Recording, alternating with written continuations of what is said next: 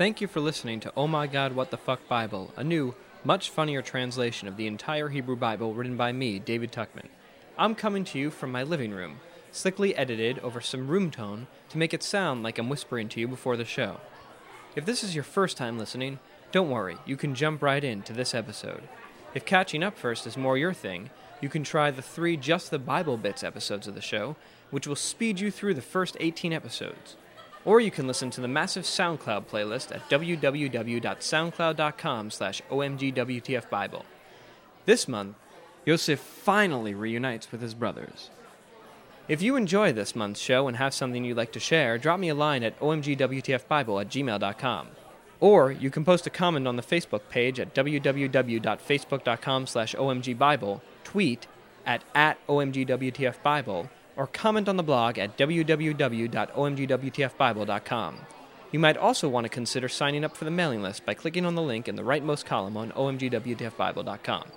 If you like the podcast, please rate and review it in the iTunes Store. It only takes a minute and really helps. Now, the recap.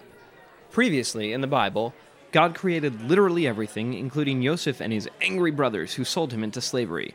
Yoseph quickly rose to power in Mitzrayim, also known as Egypt, and during a famine, found his brothers groveling at his feet, unaware of his identity, begging with him not to punish Binyamin, their youngest brother, and the son of Yoseph's mother. Enjoy the show. For thousands of years, we've been under the impression the Bible was meant to be taken seriously. Finally, a new translation that'll change all that. This is Oh My God, What the Fuck Bible! Welcome to episode 21 of Oh My God, What the Fuck Bible with me, David Tuckman. We are coming to you from Beauty Bar in front of a live audience. Yeah! Each month on the show, a guest joins me and tries to read as many chapters as possible of my own personal translation of the Old Testament from the original Hebrew while I make fun of it. Today is Monday, May 26, 2014. It's Memorial Day. It's a day off, so everyone who's here, I want to give you all a big hand, or I want you to give yourselves a big hand for being here. Thank you for coming out, for enjoying some of the food. Right now, I have a pretty serious beard going on. If everybody wants to take a picture of it and tweet it, they are more than welcome to. We're in the middle of Sfirat HaOmer. I don't know why you would. Somebody's confused by the idea of taking a picture of my beard, but why not? We're in the middle of Sfirat. Why not? And why not? Why not? That's my guess, but he has not been introduced yet. Oh, that means shut the F up. That means nobody knows who you are. That's not true. I'm world famous. Not yet. Anyway, it is Sfirat HaOmer right now, which is a Jewish period of mourning. It's also the Rangers are on a playoff run right now. Try to guess which reason I'm growing a beard. The next episode of the show I am so excited to announce is going to take place right here in Beauty Bar on 14th Street on June 23rd at 8 p.m. This episode that we are doing is the second to last episode in Genesis. Next month, we are going to be recording the last episode in Genesis. We are finally finishing book 1, and I have booked a very, very special guest for the show. I am going to have every single person who has ever read Genesis come on the show and read the last chapter of Genesis, or the last episode, so be there for that. It's going to be really cool. I want to thank Wendy Chin for the food. There's some delicious food here that she is sponsoring. And as always, I want to thank Juicy.com for hosting these episodes once a month. Anyway, please welcome to the stage your guest, author of Dear Reader, the unauthorized autobiography of Kim Jong-il and subject of Harvey Picar's Ego and Hubris. Ladies and gentlemen, the dear writer, Michael Malice. Thank you, Michael, and thank you for being on the show. This is a picture of this is your book that I'm holding up in front of everybody. As you can see, I haven't finished it yet. I'm sorry. That's fine. I hope I don't get sent to a re-education camp. Hilarious. Yeah, I'm sure you've heard it all. Michael, who the hell are you? Why is this night not like other nights? Well, as you said very well, I write books for celebrities for a living, and I took a trip to North Korea, and I adapted all the propaganda into Kim Jong-il's autobiography. It's the world's first unauthorized autobiography, so I invented a new genre, and I can say without hyperbole that it is 1,000,000 times better and more important than the Bible. Wow. Well, I'm glad to have you on the show. Yeah. This is a really crazy book. I like that I'm holding it up like this is a TV show because nobody listening can hear it or see it. It's very confusing. This is a But they can buy it on Amazon. They can buy it on Amazon. Yes. It's kind of an incredible book because, first of all, I have no idea what kind of process went into making this happen. Oh, well, I'll tell you very briefly. I read Yes. 60 books. So I had armloads of books from North Korea, and I read the entire Western Library because I wanted to present the North Korean history in a way that's entertaining and not, horribly depressing, because people need to know what's going on there. Yeah, it's really incredible because It's not credible. You're absolutely right. what's not credible What at is all. presented as fact there is not credible. It's really it's quite a crazy book, but it's really interesting to me to read this stuff from the first person perspective, and I really appreciate that you did it this way because, I mean, I studied history in school, but there's something very different between or from studying source documents, which is what you did, and reading a narrative like Right. this, because you really start to see the psyche and you start to see the kind of perspective that the propaganda is trying to create. Right, yeah. It's written from Kim Jong-il's point of view, and everything there is sourced somewhere. I didn't have to make up anything. So it's something you can read on the beach and or bathroom, and at the same time... And get a lot of weird looks. On the train especially. Yeah. But you are going to get an understanding of how North Korea got to be where it is today, which I think most people don't have, even people in the media who report on it. They just like to say that, they're wacky and crazy, but there's a method to And what they they are. do. And they are, but they're not crazy in the sense of random and arbitrary.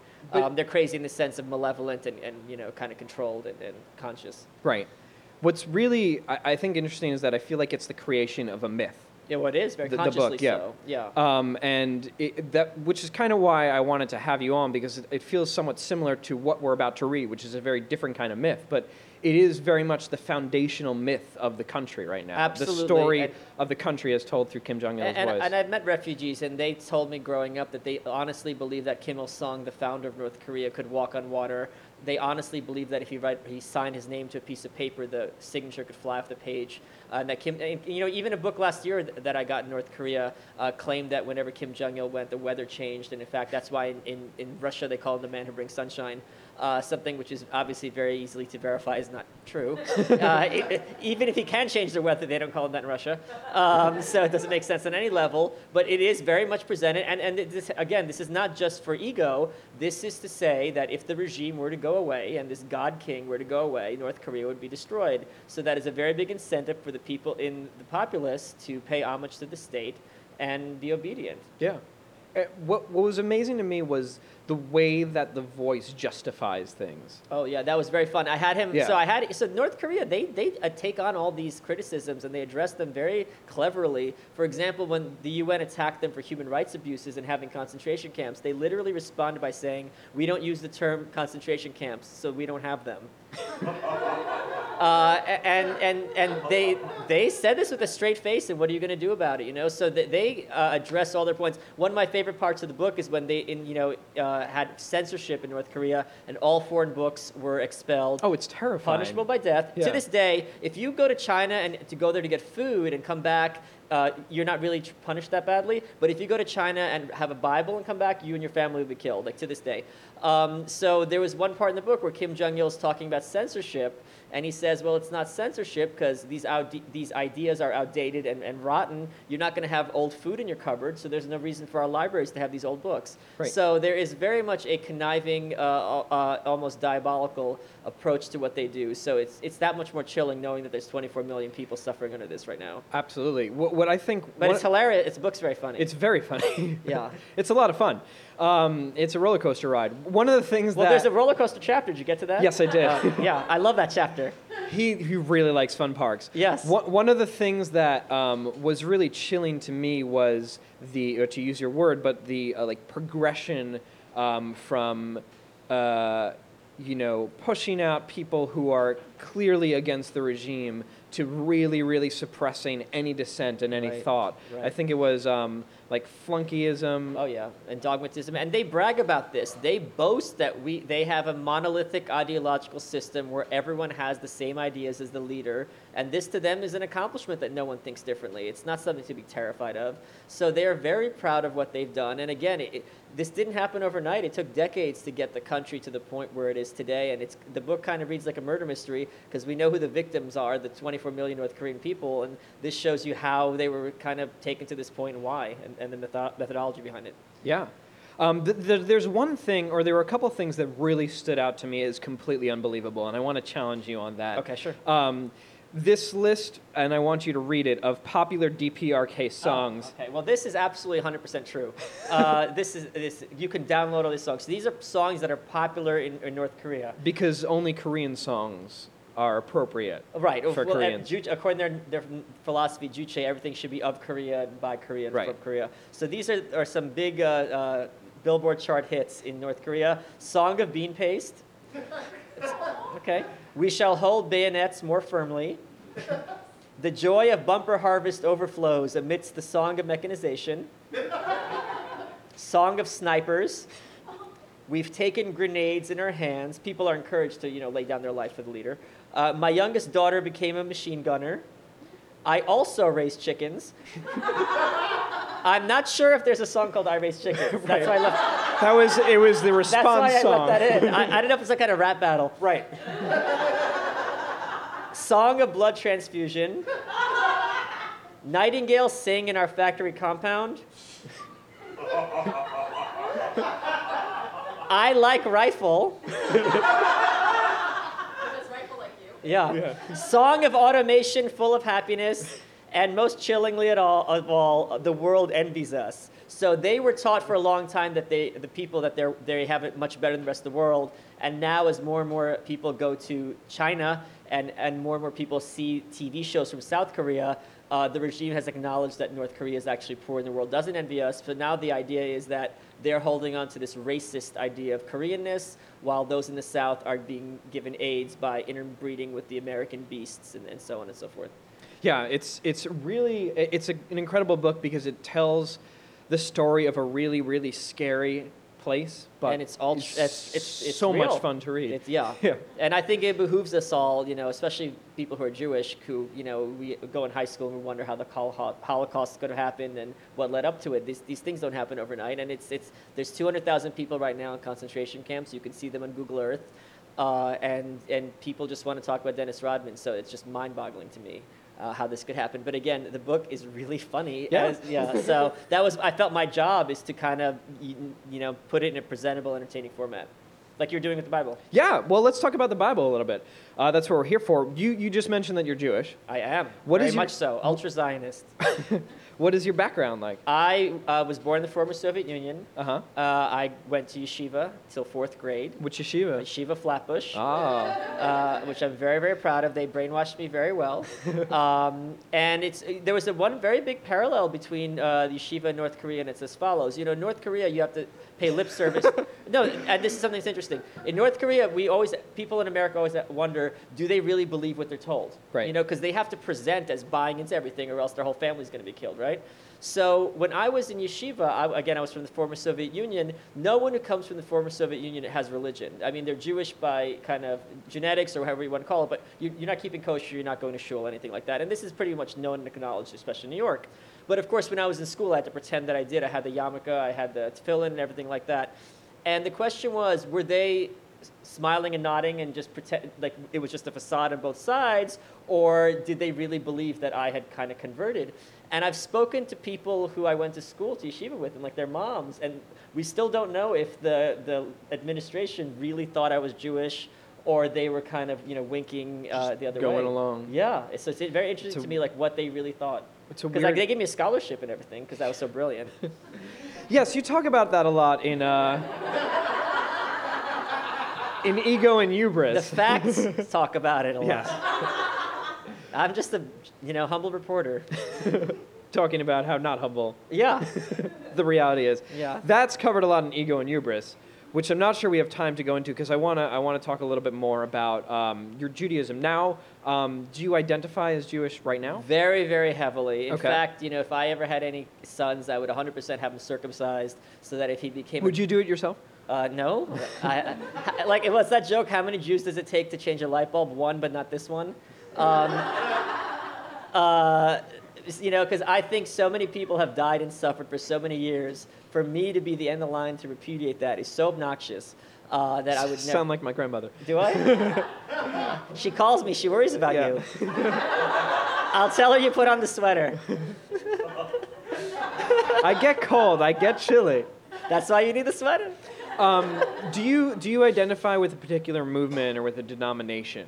or anything? Whichever denomination says the idea that women could be rabbis is crazy, that's the one. Okay, so you So don't. from that side to the right. So orthodoxy. Is to that the right. orthodox? Yes, okay. it is. Because Yeah. I feel if you're going to buy into the book, you have to buy into all of it. You don't get to Okay. pick and choose with the highlighter. Okay. I don't buy any of it. Okay. That's fine.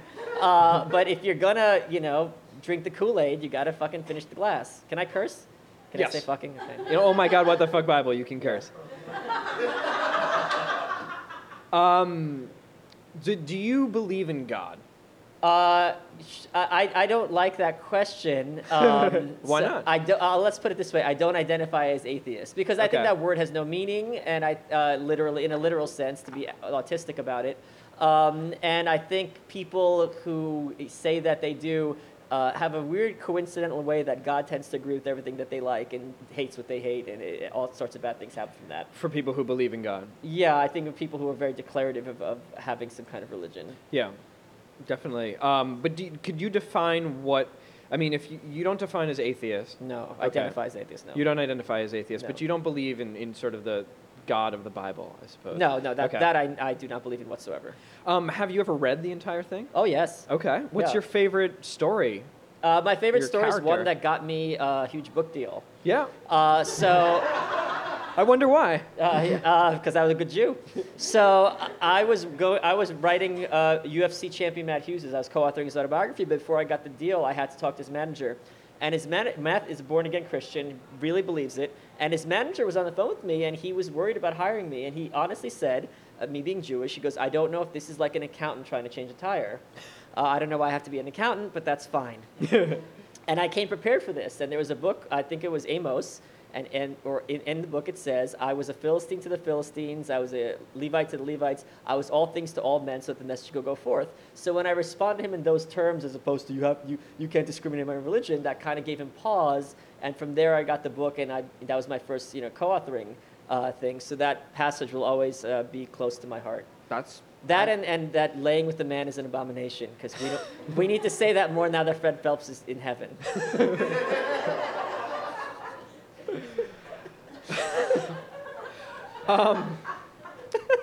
Are you guys ready to read the Bible? All right, this is Torah, a loose translation. In the beginning, chapter 49, Genesis 45:1 to 46:7, in which Yoseph reveals himself to his brothers. Yoseph couldn't take it anymore. All these people, get everyone out of here, he shouted. The room was empty. Yoseph revealed himself to his brothers. Keep going. You got a joke there. I know, but I rewrote. skipping your joke? I rewrote some stuff. Well, you You'll got to let see. me know there's a You'll see. superscript. I know. I'm sorry. That's got to be a sin. That's no mitzvah, my friend. Avoiding a superscript is one of the Yes. first. His voice trembled so with crying that all of Mitzrayim and the house of Pharaoh could hear. I am Yosef, he said to his brothers. Is my father still alive? Terrified, his brothers could not respond. Come closer to me, Yosef said to his brothers. So, according to Rashi, the medieval commentary, when Yosef says to his brothers, "Come closer to me," in order to fully assuage their fears, he revealed to them that he was truly Jewish by showing them his circumcision. Yeah, okay. Yeah? That's fine with me. That's not an abomination. He's not laying down with them. How else are you going to know? You show the in-group Yeah. symbol. I mean, And they did come to him. Yeah. I am Yosef, your brother, he said, whom you sold to Mitzrayim. Don't be worried. Don't let your eyes burn with anger for having sold me here. talk about transference. God sent me here to bring life. Oh, he's a hippie now. The famine has gnawed at the heart of the land for 2 years now. There will not be plowing or harvest for another 5 years. God has set me before you to make sure you're kept alive here. Yeah. His great deliverance comes through. It was God's will that you sent me here. He has made me like a father to Pharaoh, a master to all his house, and a ruler over all the land of Mitzrayim. The brothers are all silent because they still can't believe they were stupid enough not to realize it was Yosef all along. Well, he's wearing that coat, right? No. Oh, not yet? Okay. No, they dipped that in blood and showed it to Yisrael. Oh, That okay. coat is long gone. Oh, damn, I gotta go back to yeshiva, huh? Yeah. Hurry, go back to my father. Tell him, God has made your son Yosef master of all of Mitzrayim. He is going to shep so much nachas. Go to him, don't wait. Also, I hate to say I told you so, but remember that dream I had that said you guys would bow before me? It's kind of happening right now. Then you'll settle in the land of Goshen. Goshen is great. There's a shuffleboard court, a pool. You'll love it. You'll be close to me. You, your sons, the sons of your sons, your sheep, your cattle, and everything you got. I'll take care of you there. This famine still has another 5 years to go, and I don't want you, your estate, and all you have ending up destitute. Now your eyes and my brother Binyamin's eyes see that my mouth speaking to you. Weird. Tell my father how much they respect me in Mitzrayim and everything you've seen. Especially that part where I showed you my dick. Hurry, bring my father here. Yosef fell on Binyamin's neck and cried, and Binyamin cried on Yosef's neck. So Rashi, again, has this thing here about how all the commentators say and the rabbis say that the reason the two brothers are weeping is because some religious buildings that will eventually be built in their portions or in Israel are destroyed, and they're having a prophecy about that. Because why would two long-lost brothers cry when finally reunited? Yeah, what are they, gay? Yeah. Yosef kissed all his brothers and cried to them. After his brothers talked to him, Yosef's brothers have come, the voice cried out throughout Pharaoh's house. There's a really good PA system. Pharaoh and his slaves saw this was good. Well, if Pharaoh thought it was good, the slaves didn't have much of a choice, I think. That's the Bible way. Yep. Tell your brothers, Pharaoh said to Yosef, load up your animals and go back to Canaan. Pick up your father and your homes and come to me. I'll give you from the best of the land. You will eat the best of the land. Also, I command you to say... Oh my God, just write it out. You invented papyrus. Take wagons from Mitzrayim for your children and your wives. Pick up your father and come. Do not take pity on your vessels, because Mitzrayim's best will be yours. Don't take pity on them. Smash everything. Pretend it's Zelda. It doesn't matter. Yisrael's sons did exactly that. Yosef gave them wagons, like Pharaoh said, and provisions for the road. He gave them all 3 changes of clothing. To Binyamin, he gave 300 pieces of silver and 5 changes of clothing. 5 changes of clothing for a 2-week journey. Yeah, that's kind of packing light. Yeah. This is what he sent his father. 10 donkeys laden with Mitzrayim's best. 10 she-donkeys laden with grain, bread, and barley for Yaakov to eat on the journey. That's how trail mix was invented. Yosef sent off his brothers, and they left. Don't fight each other on the road, he shouted after them. Oh my God, so much shade in that one comment. Buku shade. Yeah. They rose up from Mitzrayim and reached their father Yaakov in Canaan. Yosef is still alive, they told him. He's ruling over Egypt. Yaakov's heart went numb. He didn't believe them. But when they told Yaakov everything Yosef had said to them, and he saw the wagons Yosef sent to carry him, Yaakov's spirit was revived. This is too much, Israel said. My son Yosef is still alive. I must go see him before I die. Better hurry.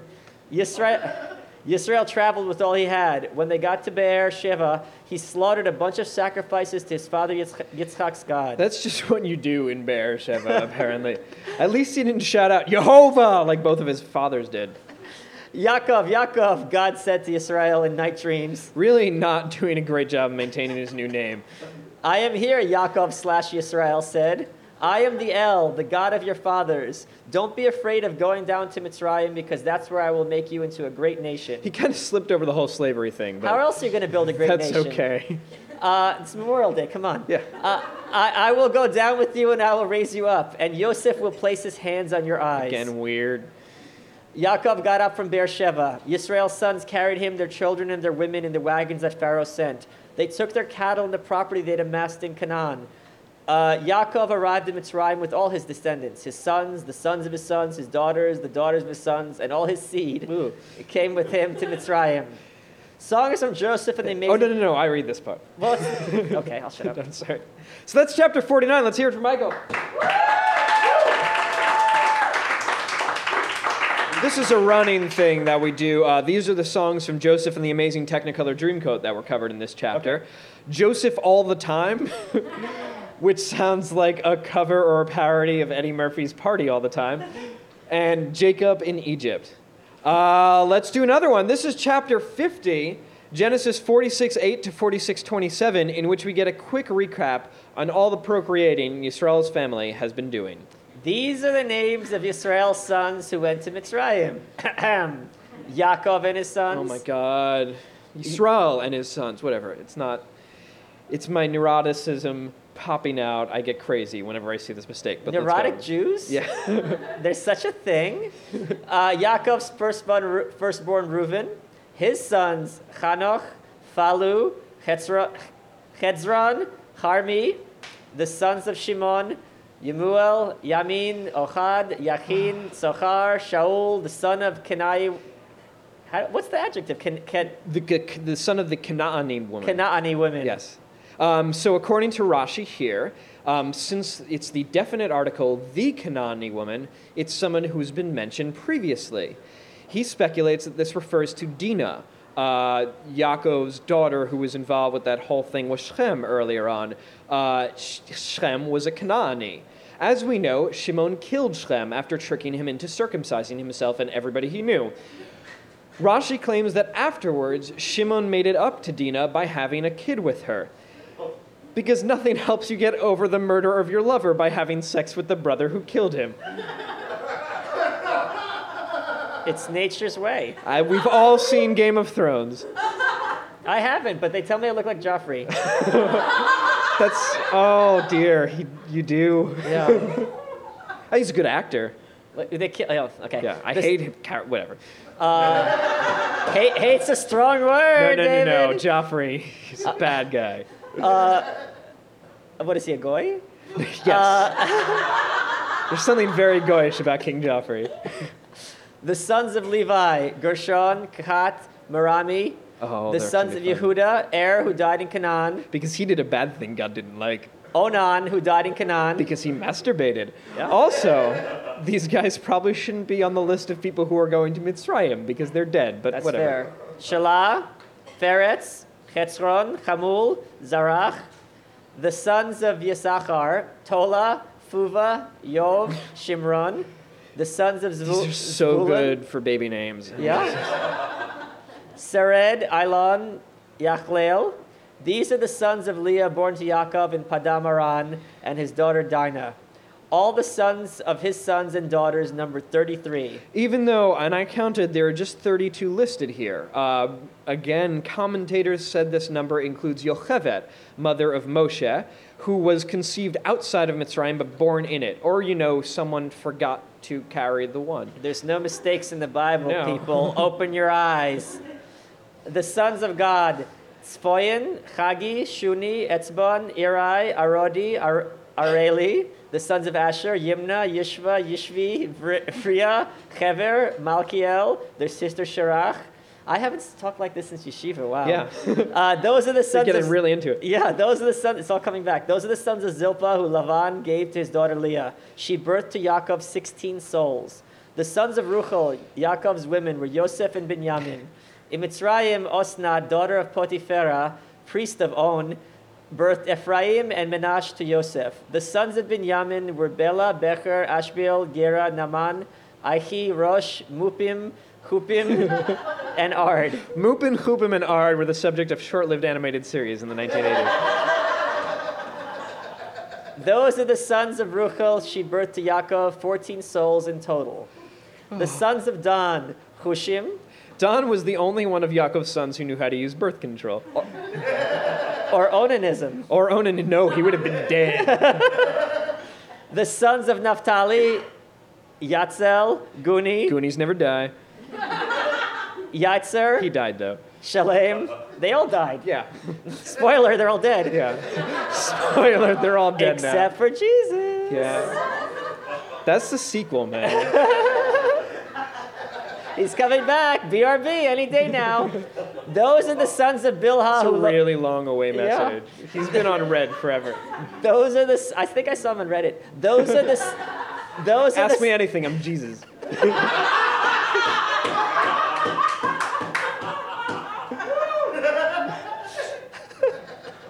All those upvotes, right? Yeah. Those are the sons of Bilhah who Lavan gave to his daughter Ruchel. She birthed 7 souls to Yaakov in total. The total number of souls who came with Yaakov, his descendants, not counting the women of his sons, Because who counts women? were 66. 2 sons of Yosef were born in Mitzrayim. The entire count of souls of house Yaakov going to Mitzrayim was 70. That is chapter 50. Oh my God. Let's do another one. This is chapter 51, Genesis 46:28 to 47:12, in which Yaakov meets his son's boss. Yaakov sent Yehuda ahead to Yosef to send instructions to Goshen.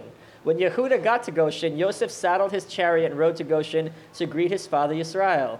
When he saw him, he fell on his neck and cried on his neck. Now I can die, Yisrael said to Yosef, On his neck. since I have seen your face, On his neck. and you are still alive. I will go to Pharaoh, Yosef said to his brothers in father's house, and I will say to him, my brothers and my father's house who were in Canaan have come to me. These men are shepherds. They are men of livestock. They brought their sheep, cattle, and all they have with them. And when Pharaoh calls you, he will ask, what do you do? Your slaves have been men of livestock, you will say, from our youth until now, we and our fathers. Say this so you can live in the land of Goshen. Mitzrayim thinks shepherds are disgusting. So, Mitzrayim, the word toeva, which means abomination, is used for how Mitzrayim thinks of Jews and how Mitzrayim thinks of shepherds, just two things that they hated. Apparently, they hate shepherds because, according to the rabbis, sheep are deities to them. Wow. So, Yosef went to Pharaoh. that's a thing. My father and my brothers just got here from Canaan with their sheep, cattle, and everything they have, Yosef said. They're in Goshen now. He took 5 of his brothers and brought them before Pharaoh. Which 5? I don't know. It doesn't matter. Okay. Nobody knows. What do you do? Pharaoh asked them. Your slaves. So many of them. Your slaves are shepherds, they said, us and our fathers. We have come to live here. There is nowhere to graze your slave sheep. The famine is very severe in the land of Canaan. If you're okay with it, we'd like to live in Goshen. Your father and brothers have come to you, Pharaoh said to Yosef. The land of Mitzrayim lays before you. Settle them in the best of the land. Your father and your brothers shall settle in Goshen. If you know that any among them are valiant, appoint them as captains of cattle over what I have. These assholes, they wouldn't know valiant if it sold them into slavery. Yikes. Yeah. Oh, God. Did they have muted trumpets back then? Call back. Yosef brought his father Yaakov and stood him before Pharaoh. This was not easy to do because of how old he was. Yaakov blessed Pharaoh. How many days are the years of your life? Pharaoh asked Yaakov. What the fuck does that mean? It's an Egyptian thing, you Yeah. understand. The days of the years of my time here are 130 years, Yaakov said. What? The days of the years of my life have been short and terrible. Well, first of all, 130 is not short. Second of all, Yaakov has depression. Well, maybe he's like 5'2". Yeah. They do not match the days of the years of the journeys of my fathers. Yaakov blessed Pharaoh and left. Well, that was super sad. Aww. Yosef settled his father and brothers and gave them a share in the best of the land of Mitzrayim and Ramses, like Pharaoh commanded him. Yosef took care of his father and his brothers and his father's entire house with bread, according to the number of children they had. And that is chapter 51. Let's hear it again. I think we have reached the end of Joseph and the Amazing Technicolor Dreamcoat. The songs from Joseph and the Amazing Technicolor Dreamcoat covered in this chapter: Any Dream Will Do, Reprise, and Joseph Megamix. Chapter 52, Genesis 47:13 to 47:26, in which Yosef further consolidates the power of the crown, inadvertently screwing up things for his family in the distant future. The famine was so harsh, there was literally no bread. All of Mitzrayim and Canaan were just generally fucked. Can I say fucked? Yeah. Yosef collected all the silver in Mitzrayim and Canaan in exchange for the rations the people bought and funneled it into Pharaoh's coffers. When there was no silver left in Mitzrayim or Canaan, all of Mitzrayim came to Yosef. Please give us bread, they said. Why should we die for you? There's no money. Bring your livestock, Yosef said. If there's no money, I'll trade for your livestock. They brought their cattle to Yosef, and he gave them bread in exchange for horses, herds of sheep and cattle, and donkeys. Why didn't they eat the... Okay, whatever. That year, Yosef fed them by giving them bread for all their livestock. The next year, they came again. We will not hide from our master, they said. We've spent our money and herds of animals have on our master. We've got nothing left for our master but our bodies and our land. Ooh. Why should we die before your eyes, us and our land? Guess what you're going to pay with? Buy us and our land with bread. We and our land shall be slaves to Pharaoh. We will seed the earth we live, not die, and the land does not go fallow. This is grim. Yeah. Yeah. Yoseph brought all the land in Mitzrayim for Pharaoh. Each Mitzri man sold his field because the famine was super harsh. And the land went to Pharaoh. He transferred the nation through cities from one end of the borders of Mitzrayim to the others. So, according to commentators, the only reason he did this was to remind them that they had nothing and belonged to him. Wow. Yeah. No John Brown there, huh? No. Only the land of the priests was left unsold because Pharaoh gave the priests a stipend. The original faith-based tax exemption. They ate that stipend and didn't have to sell their land. I bought you and your land for Pharaoh today, Yosef said. Here's some seed. Go sow the land. When crops grow, you must give 1/5 to Pharaoh. The remaining 4 will be for you, to seed the field and to feed those in your house and your children. I just want to point out that this is essentially like a benevolent totalitarian dictatorship where Is nobody there any other owns. kind? Yeah. I mean, Just ask them. the benevolent part. The only reason Yosef has food is he collected 1/5 of Mitzrayim's production during the good years. He is literally selling these people their own food back, and they are grateful. Well, yeah, Yeah, property. That's not communism, that's property rights. sure. You've saved us, they said. May we find favor in our master's eyes and be slaves to Pharaoh. That's how you... Thanks, Lux. Lux loves the slavery jokes. Or at least 3/5 of them. Too soon? It is Let's try to Memorial keep things Day. civil. That's how Yosef. That's how Yosef imposed the law that exists to this day. To this day. Pharaoh receives 1/5 of the production of all the lands of Mitzrayim, except for the land of the priests. This is not for Pharaoh. So this was written before the Arab Spring, so things have changed slightly in Egypt. One more chapter, chapter 53. 2 pages, we can do it. Genesis 47:27 and 47:31, in which Yisrael plans his own funeral. Yisrael settled in the land of Goshen and Mitzrayim. He and his kids collected shares there and were very fruitful and multiplicative. Multiplicative, that's a word? Multiplicative. Okay. Mr. Mitzibidoplic. Mixius Pitalik? Mixipidoplic. That I could pronounce. Mixius Pitalik. Now say multiplicative backwards. That's not Klipsixim. Yaakov lived in Mitzrayim 17 years. Yaakov's days, the years of his life, were 147 years. Yisrael's days were approaching death, and he called to his son Yosef. Please, he said, if I have found favor in your eyes, put your hand on my dick and do kindness and truth with me. That's what. That was me speaking to David. Yeah. I'm getting off script. Stop, we're on their air. And I don't sing that way. It's an abomination, I keep telling you. Yeah. It's like Please. shepherding. Please, is that converting? Please don't bury me in Mitzrayim. Please, they're all anti-Semites. Let me rest with my fathers. So, according to the Talmud in Ketuvot 111a, or 11:1, one of the reasons Yaakov didn't want to be buried in Mitzrayim was because when the Messiah eventually comes, all the dead people buried outside of Israel would roll to Israel through tunnels, where they would emerge from the ground, and that would be very painful. So he preferred not to roll, thank you very much. Wait, painful to whom? The dead people. Oh, because They would be revived, and then they would roll through the tunnels, presumably on their sides. I don't know why they can't just like shoot through like it's a pneumatic tube. Yeah. And then they would pop up out of the ground in Israel. Oh, okay. Fully alive. Oh, wow, okay. Yeah. Carry me from Mitzrayim and bury me in their tomb. I will do as you have spoken, Yosef said. Swear to me, Yisrael said. Yosef swore to him, and Yisrael bowed toward the head of the bed. And that is chapter 53. Let's hear it from Michael. Oh my God. We did a lot. A lot. A lot.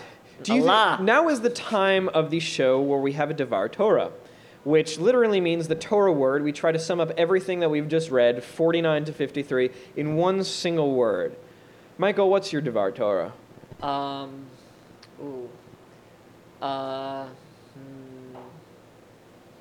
What's the word that like means slavery's natural? Racism? Why it gotta be black? These aren't black people. I don't know. It would be This is something I do not know. I don't know. What would be dependence? Dependence. Okay. How come? Why did you choose that as your Devar Torah? Because everyone in these chapters that we read Yeah. is very dependent on someone or something else. Absolutely. So it's the family, and then Mitzrayim and Pharaoh. Everyone is not independent and is dependent on some other external force. Yeah, everyone sort of relies on the pleasure of somebody else and Yeah. finding favor in somebody's eyes to continue to live and eat. Yeah. Yeah. My word is denouement, which Oh.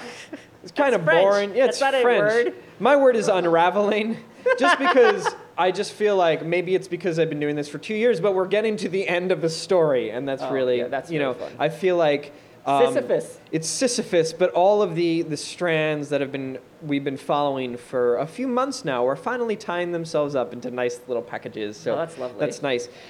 I also, I don't know. Do you have anything else that you want to say about the chapters that we read? Is there anything else that comes to mind, particularly in the context of the book that you've written? Actually, yes.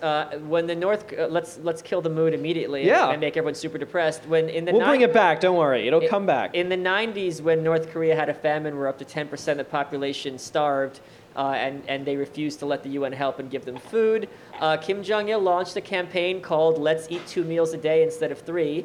The idea is if you want to eat 2 meals instead of 3, you won't be as hungry, and that's good for you. So this is how, so a lot of this famine stuff really did hit close to home in the context of the book. And they still don't have food, and it's just really kind of outrageous what's going on there. Yeah. Well, it was interesting to me reading this, just reminding myself what Yoseph actually did in Mitzrayim, that he kind of just took a tax over the course of the entire year and then enslaved the entire country. Yeah. And I think in the title of it, this is very short-sighted because things would not go well for his family very soon after, in just a Right. couple of generations. If Yocheved is actually in somebody's belly on the way to Mitzrayim right now, like, excuse me, it's very, very soon that all of these people are going to be enslaved. And actually, one of the reasons when I talk to people, I can prove to them that God didn't write the Bible is that it's not consistently entertaining. And No. if you have the narrative interspersed by lists of who was born and these names. Those are pretty entertaining, I think. Well, I mean, it's entertaining because we don't speak the language, but back then it'd be like Becky, John, Right. Roger, you know? Like, I don't, like, would you ever go to a show where, like, they read, like, popular kids' names? Maybe in Williamsburg, I guess, I would Yeah. think. Yeah. Yeah, it's the only thing worse than that would be, like, going to a steampunk convention. That was Bringing it back. You just a barb at some people in the audience who I'm sure are going to respond to you during the Q&A. But I got an A. I think the other thing, I guess, that was it's just like a setup episode. Yeah. I think there's a lot of setup in these chapters for what's going to come later. The whole like palace intrigue between Yosef and Yisrael and the Paro is interesting to me, but it's everything goes very, very smoothly after Yosef reveals himself to his brothers, at least for now, which I thought was kind of surprising. Like there was a lot of drama building up to it, but then once it happens, it's kind of anticlimactic. Yeah. It's much more fun on Broadway, I think. So we're going to have a conversation after this. If you'd like to ask me or Michael any questions, please stick around. I'm going to finally have a drink because I can't drink before I do this. Do you have any plugs? Do you have anything that you want people to check out? Just go to kimjongilbook.com. You can read the first chapter. And if you go to michaelmouse.com, you can watch me running my big fat mouth on different TV shows and whatnot. But I think it's just, being from the Soviet Union, being Jewish, those are two places I escaped camps, and it's still happening now. Yeah. So I think it behooves us to read about it and yet be entertained by the same time. And this is a big hole in the market that I think I filled. Absolutely. You can always check out Oh My God, What the Fuck Bible on Facebook, Twitter, Tumblr, the website, listen on Stitcher, iTunes, any podcast app, Downcast, because iTunes really, really fucked up in the last month. Please share the show with anybody you like. Rate and review us on iTunes. If you come to any live show, please come to the one next month. It's going to be pretty crazy. There are going to be a lot of people reading. Michael's going to be there in spirit reading a little bit of the Bible. And Just like God. there is some crazy, wacky stuff better in dressed. next chapter. I want to thank Fanny Wu for getting us the space, the Beauty Bar for hosting us, our audio engineer John Passaro, Wendy Chin for creating our marketing materials, Michael Malice, our awesome guest, Our live audience for being here, you for listening, and please join us at Beauty Bar on 14th Street on June 23rd at 8 p.m. with everybody, because next month in the Bible, It's over.